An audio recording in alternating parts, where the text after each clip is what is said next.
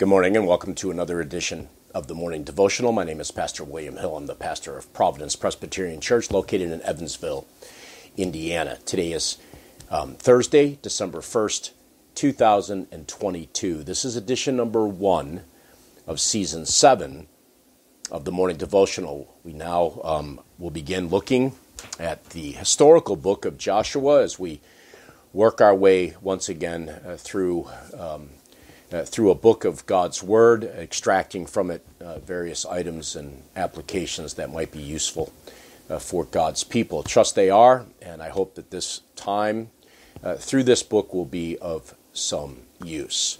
More about that in just a minute. Let's pray, and then we'll consider Joshua chapter 1 after dealing with some introductory matters, both to this season as well as to the book itself. Let's pray. Father, as we now come to your word, we come with anticipation of a new study through this historical work, a work that highlights so much your work in us as we pilgrim to our promised rest. We pray that you would give us grace and strength to understand the things that we will be dealing with. We pray for your mercy and kindness even now. Help us, we pray, by your Spirit, for Christ's sake. Amen. Well, first, just a few introductory remarks regarding this season 7. It's going to be a relatively short trip through the book of Joshua. The first 12 chapters we'll deal with individually, one chapter at a time.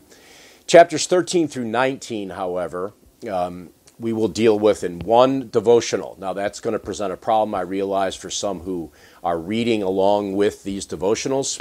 What I would recommend you do is when you get to Joshua 13, what you note there in that chapter is that the inheritances of the nation of the tribes of Israel are distributed at this point in the book, and that continues really from chapter 13 all the way through 19. There are some important items to deal with within that section. But all that to say, I will deal with those chapters as a unit. So if you're going to read along with these devotionals, my recommendation is to simply read a couple of the chapters that deal with the inheritances being distributed. Much of what is said is repeated with some important items here and there, but by and large, it is one big continuous theme and thread throughout those chapters. When I preached through the book of Joshua, I did this in one sermon, so my recommendation is to simply read a couple of the chapters that are there. We will deal with chapter 14, verses 6 through 15 as one separate devotional. It's very important. It's the distributing of the inheritance to Caleb and what that teaches us. And then I will address chapters 20 through 24, each individually. So chapter 20 will be one devotional, and 21 will be another devotional, and so forth to the end of the book. And so it ends up being approximately 19 editions that will carry us through the month of December, and then there will be a break, a period, a time off from the devotionals. For me, I will be away on vacation at the end of December into the new year, and then season 8 is already being planned, but it will be a devotional through the Westminster Confession of Faith, beginning with chapter 1, paragraph 1, and we're going to work our way right through the book. This coincides with a project I am working on in seeking to get published, and that is a book on the Westminster Confession of Faith, a devotional look, one day at a time through the year, to look at the Westminster Standards and how they can benefit God's people, not only from a theological point of view, but also a pastoral, practical point of view as well. So that'll work together at the same time. As I'm working on the book, I will be working on these devotionals as well. So that'll begin in January at some point. But for now, our attention is given to the book of Joshua. It's a book that you probably know is that which the second generation of Israel now is about to cross the promised land and will indeed cross into the promised land. It is really a book of war. There's quite a few instances in the book in which there's a battle that goes on with the current inhabitants of the land. against those of God's people. Now, this is a picture for us. This book is designed to help the church realize that we are the church militant. We are engaged in a battle. We are engaged in spiritual warfare against the world, the flesh, and the devil. And we are to battle on, we are to fight on until the Lord returns or until we enter our eternal rest. This battle is pictured, of course, in the taking of the promised land. It is that picture that we hope for, the promised land yet to come in the new heavens and the new earth.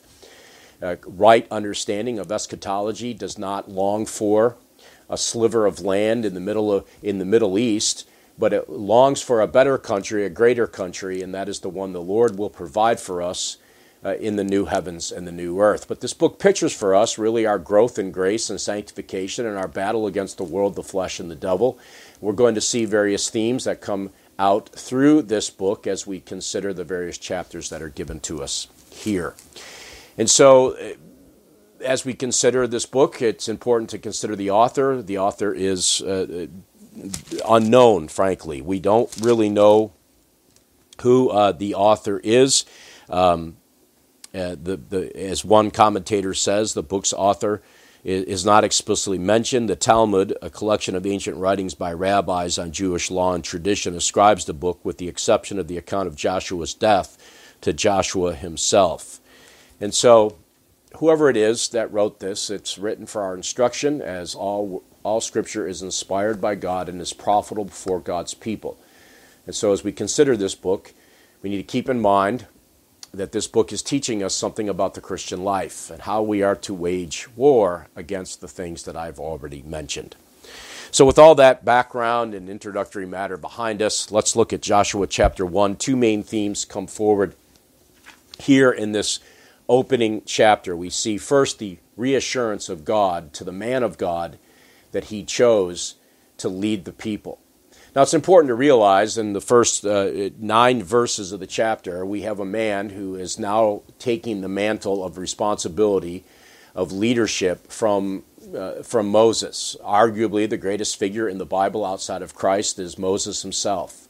And Joshua now is standing in his shadow. He is assuming the role and responsibility of that which Moses previously held. And the opening lines of the verse of the book tell us, after the death of Moses, the servant of the Lord said to Joshua, the son of Nun, Moses' assistant, Moses, my servant, is dead. And so this weight is great upon Joshua. Now we need to remember that Joshua did not rise to this position on his own, due to his own desires necessarily. He did not advertise himself. He was chosen by God to do this very work, and God places him in this role of responsibility. Now, this happened previously, much earlier than this book itself and the details and the events that will occur within it.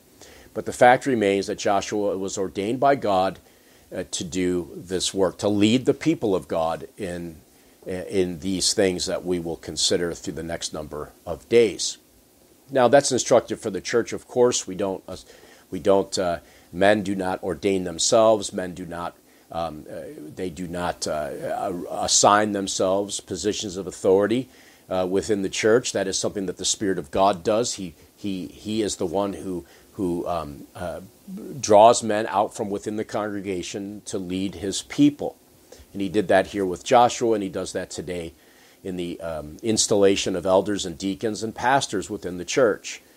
And so we don't wake up one morning and decide to be a pastor. That is something that is examined, it's vetted, it's tested, and it's that which the Spirit of God ultimately does. He does it through means, of course, as we've discussed even when we were going through the book of Exodus, but it is that which the Lord does. And so this is a man, Joshua, who has this great responsibility placed upon him by the Lord himself, and undoubtedly, like any man, it is a daunting responsibility. There's a great burden that is no doubt felt by Joshua, the responsibility of leading these people and guiding them in the things of the Lord falls to him at this point in his life. And so it's not unsurprising that God would seek to assure Joshua of his presence, to assure him of his promises, to help him as he crosses this threshold from one who was a servant of Moses to now the leader of the people of God. And so in verses 2 through verse 9, God seeks to assure and reassure Joshua of his presence with him.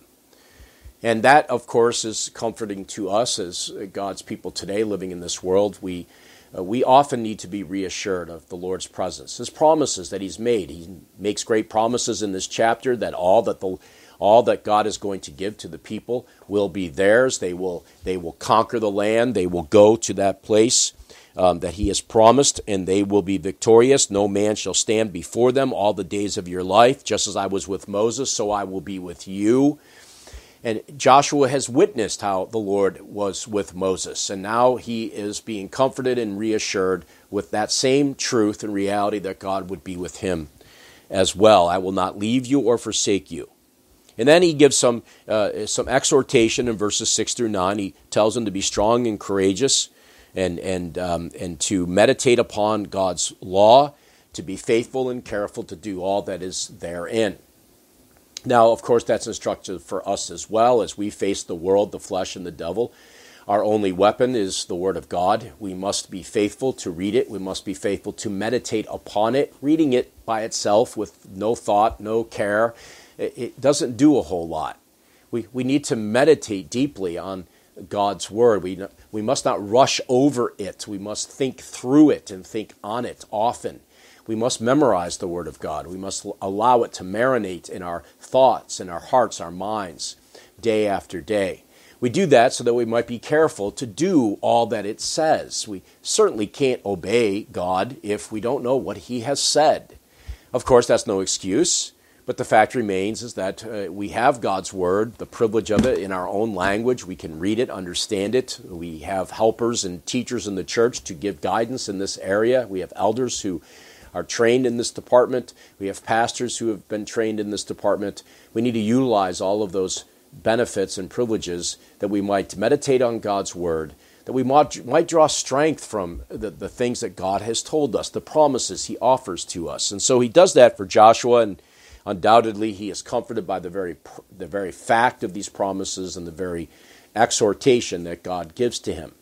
Following this time of encouragement for Joshua, Joshua goes and he does all that he was told to do, and he commands the people various sundry details, and what they do is they commit themselves to be obedient. In verse 16 we see that, and they answered Joshua, all that you have commanded us we will do, and wherever you send us we will go. Just as we obeyed Moses in all things, so we will obey you. Now, it's vitally important, of course, when we think about this in the life of the church. Each Lord's Day, a man of God ordained to preach the gospel stands before the people of God and says, thus saith the Lord. He preaches the word of God. What else should he be doing? And so he gives to them the word of God. And one of the greatest compliments for any pastor is when the people of God, charged to his care, actually do what they hear in the sermons week after week after week. It's far more encouraging. I got to tell you, as a pastor, it's far more encouraging to see people obey what they hear preached than it is to hear the niceties and the compliments. And those things are nice and they have their place. But at the end of the day, what a pastor longs to see is that their people grow in godliness and holiness, and they heed the word of God as it's proclaimed each Lord's Day. And so here the people do that. That itself had to be some sort of encouragement for Joshua. Not only the encouragement of God himself speaking, ringing in his ears, but also this commitment that the people have to be obedient to that which they're told. And so we too in the church, we must be also obedient to what we hear. We draw encouragement from the Lord when we respond, not as mere hearers of the word, but doers of it as well. And so this chapter really is foundational. It sets the stage and it sets the beginning of the encounters that will occur as we move forward into the book. The man of God is dead. Moses is gone. Joshua assumes this responsibility. He is encouraged and assured by the Lord of his presence, and then he is encouraged once again by the response of the people, who really are not responding to Joshua, but they're responding to the directives of God. Well, I trust these times are helpful for you. I hope they are. If you have any comments or questions, you can leave me a note. The way to reach me is there before you on the screen. And so until the Friday edition, when we look at Joshua chapter 2, may the Lord help you today. May you hear him and then do that which he tells you. God bless.